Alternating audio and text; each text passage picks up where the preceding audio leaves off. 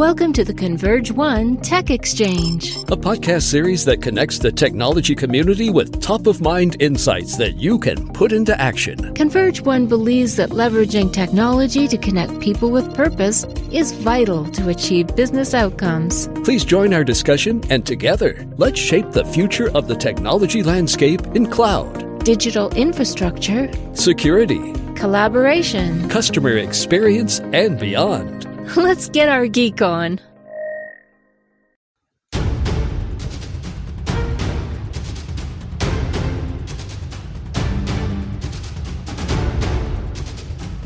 Yeah, Kath. It's on. Welcome to Converge One Tech Exchange. This music is setting the stage for us, Kath. Our topic today is got something to do with security, but our theme is a little CSI. Hey, Kath, did you know? Have you ever watched CSI? I have. One of my favorite shows.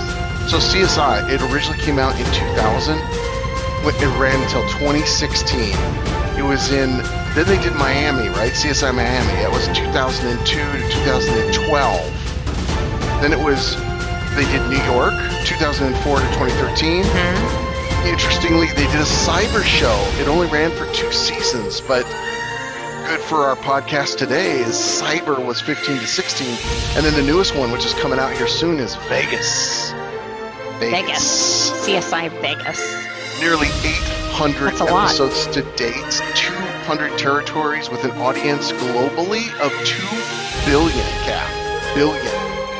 Wow. I guess they dubbed in other languages, right? Oh, yeah, I'm sure it was, yeah. The show was created by Anthony Zucker and of the great Jerry Bruckheimer. I don't know if you know Jerry, but he's like a maverick. I mean, don't get me started. Flashdance, Beverly Hills Cop, Top Gun, Days of Thunder, Remember the Titans, Pirates of the Caribbean, and CSI. The man's a legend. And back in 2012, Kath, my final factoid on this, CSI was named the most watched show in the world for the 5th time in a row. I'm not surprised. Is insane. But I digress, everybody. My name is Brett Lathrop. I'm your co-host. And I am Kathy Sobus. Thanks to all the crew who help us with logistics in this show creation and, of course, our content, which is inspired by our colleagues and the industry mavericks who dare to question convention and fear no labor. The website is converge1.com. We're also on LinkedIn. You can find us on a YouTube channel for Converge One. We're on Spotify and Apple Podcasts. You can find me at Twitter on @Brett Lathrop. And I'm at Kathy Sobus. Fantastic. We have a great show for you today. Topic today is CSI, Anatomy of a Security Hack. And we have special guests. But actually, first, we have to do shout-outs. Excuse me. That's right, shout-outs. That's I wouldn't ever forget you, Kath. Don't worry. Shouts. I'm worried you're going to forget me. We stand on the shoulders of giants, and we have 2 shout-outs. Brian Krebs, whom we've shouted out before, and Kevin Mitnick, one of the most well-known hackers and the CEO of KnowBe4. He was on the FBI's most wanted list because he hacked into 40 major corporations just for fun.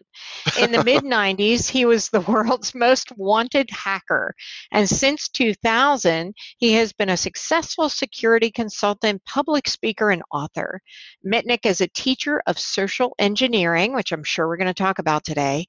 And he's also a writer of a couple of books. One of them, Ghost in the Wires, My Adventures as the World's Most Wanted Hacker, was a New York Times bestseller. Kath, those are great shouts. Well done. Aren't they? Oh my goodness. Yeah, Krebs, shouts again, and our hacker guy. That's awesome. All right. Yeah, Kevin Mitnick. Who is our special guest? Do you want to know who our guest is today, Brett? I do. Who is it?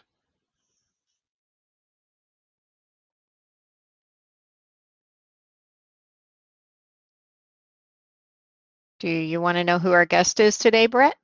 Yes, please, Kath. Give me your guest. Give us the guest. It's great to have Chris Ripke with us today. He's the Senior Director of Cybersecurity at Converge One.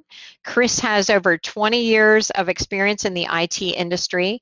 He is currently the National Practice Leader of Converge One's cybersecurity practice, one of the top 10 Cisco security partners in the United States. Chris has been with Converge One for 10 years and has an extensive background in Cisco products and services with expertise in design and implementation. Welcome, Chris. Welcome. Thank you for having me, Brett and Kathy. Appreciate it. Chris, welcome. That was awesome. Okay, so first of all, Kathy, Chris has a name for TV and cybersecurity hero status. I'm just saying, Ripke. It sounds like it's its own tech. It's like, hey, did you get the new Ripke 5000? It's amazing.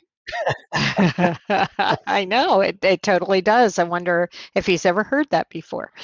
All right, Christopher. There have been numerous plays on my name over the years, right? This is not the last one, so I appreciate that, Brett. Fantastic. All right, so I'm looking forward to absorb this because I just can't get enough of learning about this. Let's start off with in our CSI kind of theme, anatomy of a hack, right? Let's demystify pieces of that for us so that we can get everybody kind of grounded. Sure. So one of the biggest kind of misnomers about hacking is that a lot of people think that, you know, when a business or a person gets hacked, they a lot of times they think it just happens instantaneously. Like you click on a piece of malware, you've got ransomware, everything is encrypted, I can't do anything, and then we've got to execute a plan. But one of the things that I think a lot of people and corporations really don't understand is that when from a hacking perspective, these cyber attackers, what they do is they do surveillance for an extended period of time. So what they do is they just wait and say, let's say, okay, Microsoft releases a list of known vulnerabilities, and they just released 40 this Tuesday for patch Wednesday, the 40 known vulnerabilities that come out. So what the hackers do is they go out and they just run scans on those vulnerabilities, because the vulnerability documentation that gets presented to the end user, the corporations, it basically gives them a how-to on how to actually exploit that. So what they do is they just literally just sit and wait. They run their scans and they say, okay, this is open SSH port. So okay, there's these known vulnerabilities that exist on it, and they just wait. They just sit and wait for the customers to not patch it. And what they do is then they exploit that vulnerability that exists within the environment. So once they get their initial payload and they exploit it and they get access to the environment, they do some more waiting. Because what happens is when you talk about CSI and you talk about things like trap setting, you try to make sure that you're not too noisy when you have a trap, because anytime you're creating noise in an environment, security professionals are trained to listen to that and to respond to that really quickly. So what they do is they just sit and wait some more.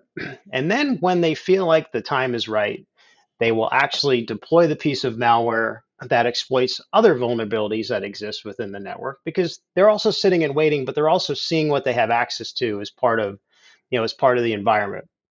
So they're not creating a bunch of noise. But once they deploy that malware, the malware that gets sent to folks like end users, other assets within the organization, and once it's detonated, things like encryption happens with the affected files and services that exist on the PC, and this is where a lot of corporations really get into trouble, because one of the things that happens there is without an effective security program, one of the biggest things is they don't know how to respond, so they panic, right? And or people don't really let others know that there's an attack ongoing. They notice some anomaly that is existing in their environment, and they don't disclose that to anyone. So, if they don't do that, then time is of the essence at this point. So there's just a lot that goes into this. But I mean, we can talk a lot about having a great response plan. That's something that we definitely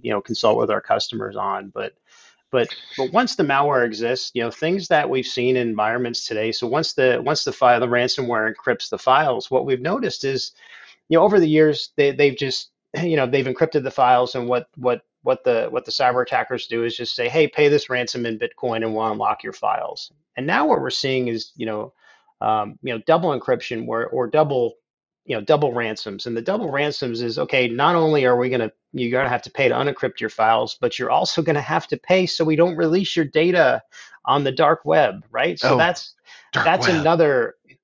Yeah, the dark web. That's another one, right? I mean, what we're also seeing too is in environments is there's triple ransoms too. They're actually going. So let's say that you're a corporation and your data gets exfiltrated, but it's customer data, right? So Hmm. let's say that you provide a product and a service for your customers. They are actually going after the customers of these businesses to say, hey, we got your data from, and through do a hack for ABC Corporation. Mm. They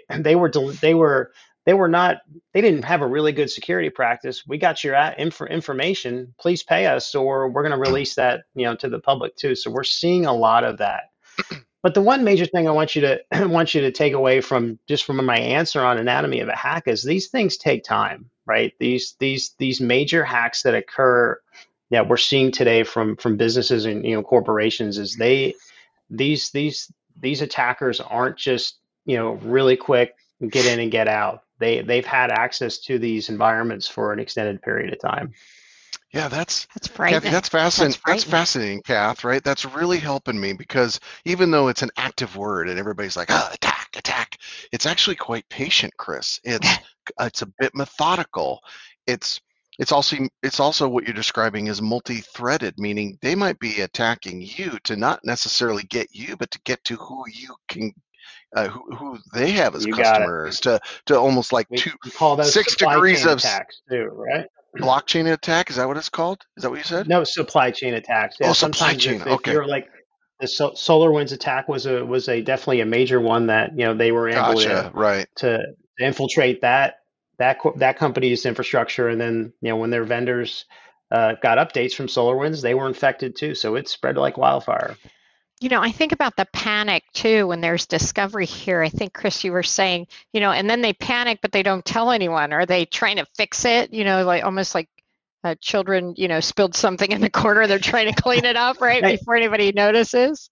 yeah, like don't worry, mom won't see it, right? So Exactly. the Right. but no, what they're trying to do, I think more than anything, is they either we haven't trained them efficiently to respond, or they're just embarrassed, and they have to get over it, right? Or they're just fear of what the repercussions might be from an Right. organization, and that's Mm. and that a lot of the mental aspect goes into it, and we probably don't talk a lot about that.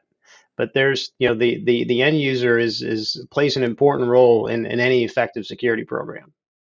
Yeah. Well, I read somewhere where people target email too. You were talking about setting traps here, but tell me a little bit about email. Is that a source of contention here as well? It is, yeah. Probably the most targeted attack vector. When we talk about attack vectors, these are avenues that cyber attackers use to gain access to an environment. So, email's the most widely used attack vector. It's because you're targeting the end user. You're doing things. You're targeting someone that's not really fluent in cybersecurity, or how to determine whether an email is actually from a cyber attacker or not, right? So that we are using, you're preying on the social aspect of them. So them saying like, hey, you won you won a gift card, or you won, it doesn't matter what it is, right? The goal is for them to entice the end user to click on the attachment. And once they do that, the game's over at that point, right? Unless you have really good tools on the workstation.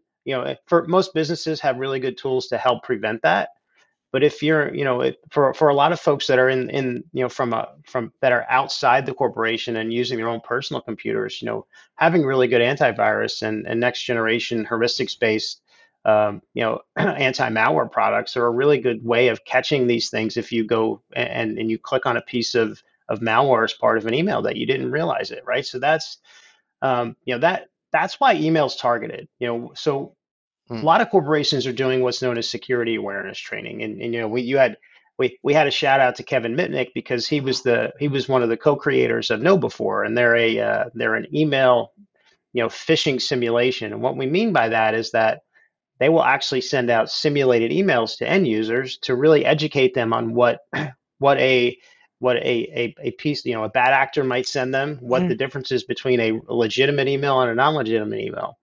So the good thing about it is if that you actually you get an end user to click on it, what it's going to do is they will have to go through remedial training, but to really show them, it'll really dive deeper into really showcase kind of really what's legitimate, what's not legitimate.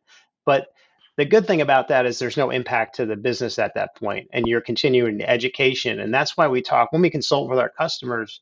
Converge One, we just went through our security awareness training on a yearly basis, right? Right. Having getting in front of your end users and really training them around the corporate policies and procedures, and really continuing to drive home with them, hey, this is what we don't want to do. These are what our corporate assets are going to be used for, and really continuing to train them on what legitimate emails look like and what non-legitimate emails, because it's really targeting the end user, because it really is. And I'm not saying everyone's a weak link in the chain, but a lot of times they are the least trained employees as part of a security program, and that's why they get targeted a lot. That's why email is a very, very, very widely used attack vector. Yeah, but from an anatomy standpoint, sorry, Brett. From an anatomy standpoint, have we started with buying a list off the dark web, and that's how we begin to target the emails, or does it start somewhere else? I think so. Your comment is it can start anywhere, right? But a lot of it in regards, a lot of them will get spam lists from from businesses, whether it's third party. I mean, they're not supposed to get those, but they'll come up, have legitimate emails from marketing people, right? So a lot of times what you get is you get people that are using social media as an angle too. Let's say that like LinkedIn is a really good one. Cyber attackers will go look at people's LinkedIn profiles. Cisco did a really good video a couple of years ago they talked a little bit of anatomy of a hack, from their perspective, but they were, as part of the video, they were targeting the CFO of this corporation. And what they did is they actually went through LinkedIn, gathered the CFO's email address. They target them with specific emails and payloads, and they were able to gain access to the environment. And then, then ransomware hit and everything else. But what they do is they will get information from the dark web, but they also, in very specific targeted cyber attacks, they will go and target specific individuals within an organization. So yeah, there's a lot of different avenues that they use to target specific people. Yeah, that makes sense, Chris. Yeah, Kath, I like this. So our our crime scene investigation here has got us thinking about the fact that it can be a long-term process. They are patient. It could be multi-threaded and multi-stepped. And then it brings in social manipulation, right? Email is a good one, because anything that we do routinely, that we hit all the time, and we're fastly going through it. Well, gosh, if you got a bad actor, that's a great, I love these terminologies, by the way, Kath. Attack vector. The attack vector that they're looking at is, right. And we're all guilty of this. We're human beings. We're cranking through stuff on the day-to-day. We got busy lives. We got busy businesses, right? And you're seeing all this stuff, and then you just don't think about it. You click, and boom, you've gotten maybe one little piece of the puzzle off to those bad boys. And girls, let's not be exclusive. I'm sure there's plenty of bad hackers that are women as well. And then, okay, so Chris, talk to me about some of the best approaches to reducing that risk and that cyber attack. I mean, obviously, we can't cover this kind of topic in a short period of time, but we're talking answer, complex. Yeah. Don't freak out there, audience. We're not like going to solve world hunger security issues in one 20-minute podcast. But what's some kind of practical things about the approach to reducing risk in cyber attacks? So the one thing we kind of already hit on, right, is that educate your end users, train them on security best practices. And a colleague once told me, is like, if if you get a piece of email and you don't trust who it's from, delete it. If it's important, they'll resend it or they'll follow up with you through Right. another channel, right? So it's better for you to not click on the attachment than to click on it. But other, practical steps that we really talk to our customers about is, this idea of vulnerability management. When we talk about that, it's the idea of knowing what assets exist within your company, right? So understand, do you have things like Windows 7 still laying around that's an unsupported operating system? Do you have those things still laying around in your environment? How many Windows 2000 servers exist? Do we have, understand what corporate assets are in your environment. And then once you determine you have a really good list of assets in your environment, you have to then understand what the vulnerabilities of those assets are, right? So we know Windows 7 is extremely vulnerable because they're not putting out patches anymore. I mean, if you have those in your environment, you may get hit with 5-year-old vulnerabilities that exist because you can't patch those things, right? Mm. So all of those things really go into, those are really quick, practical ways of really reducing the risk within your corporate environment. I mean, even the same, from a personal perspective too, one of the best ways to do is continually run those annoying Windows updates all the time or Mac OS updates. All those things are designed to do is to patch vulnerabilities that exist within some subset of software. And attackers won't, I mean, a lot of times attackers won't go through the motions of creating zero-day malware, right? A zero-day piece of malware is something that there's no known vulnerability that exists for it. What they'll do is they'll just exploit the vulnerabilities that exist, from all the major manufacturers. We talked a little bit about that before, but patching and understanding what's in your environment are two of the best ways that you can reduce risk within your environment. Mm. Mm. Makes sense. Wow. So, yeah, it really does. And so, beyond educating your end users, tell me a little bit about, you've got me very worried here, Chris, right? That's not my And intention. I'm sure some of our listeners are a little worried now too. So what does somebody who's like worried about this? What's the practical application of what you're talking about here? So there's a lot of things from businesses perspective. There's always taking a look at your security program in general, right? It's security is always evolving. It's never static, right? So you have to understand what that looks like in your business. We talk about things, let's say someone gets their credentials compromised, right? We always talk about things like using multi-factor authentication, like products like Cisco Duo, Microsoft Authenticator, or even from a personal perspective, a lot of your major accounts, things like iCloud accounts, Instagram, Facebook, all those, they offer things called two-factor authentication. It's just another step to validate you are who you say you are. And that's what multi-factor does as well, right? So it's if your password was to get compromised, it's another step to validate your identity.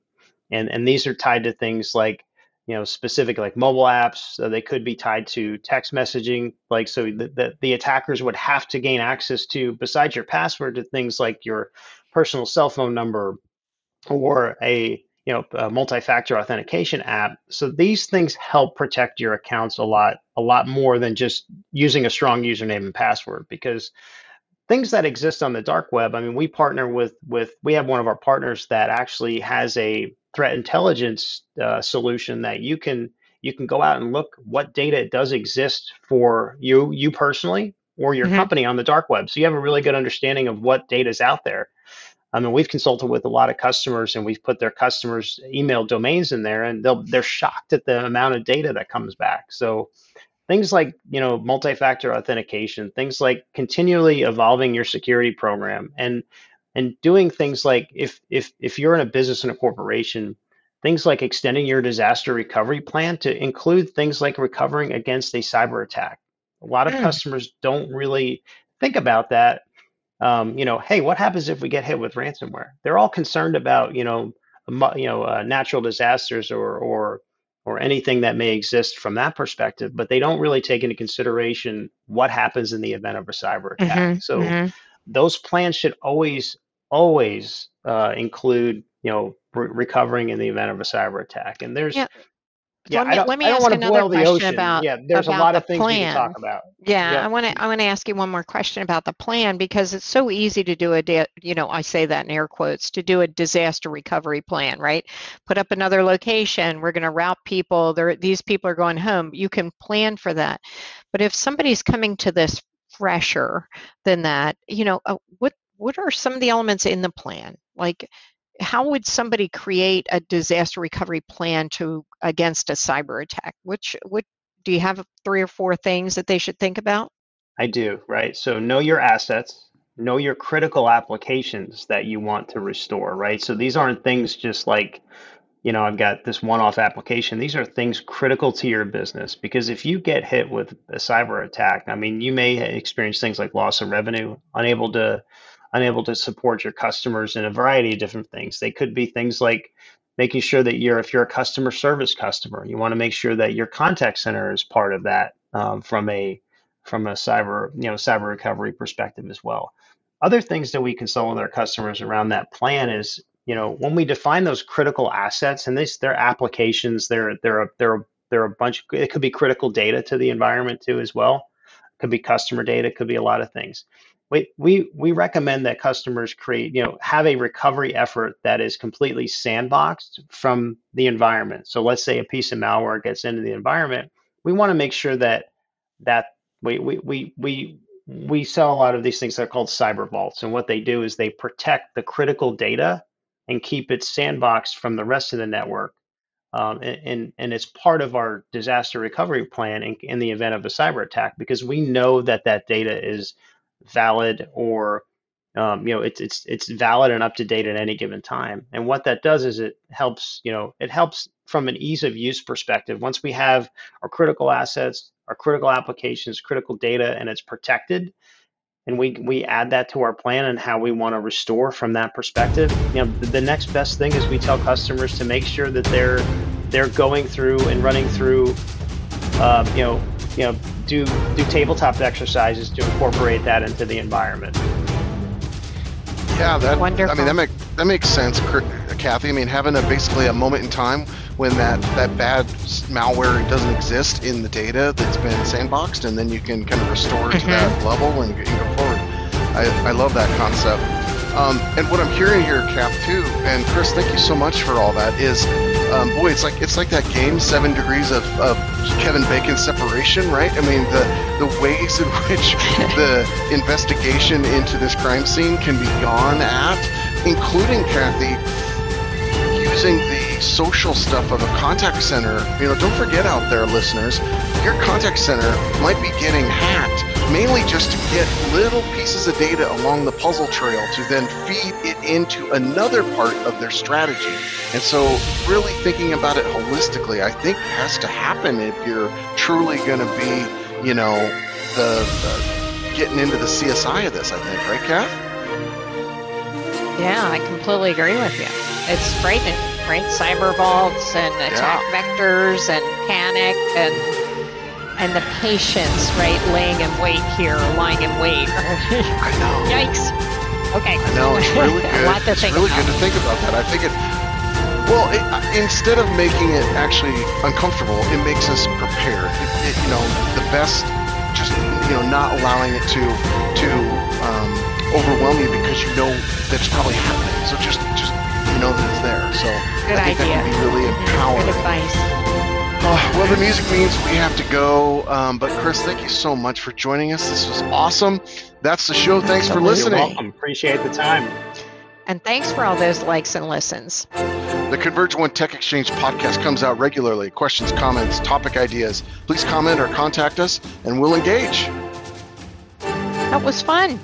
It was. May the work you all do be animated with purpose. And thanks for stopping by. All right. Take care, everyone.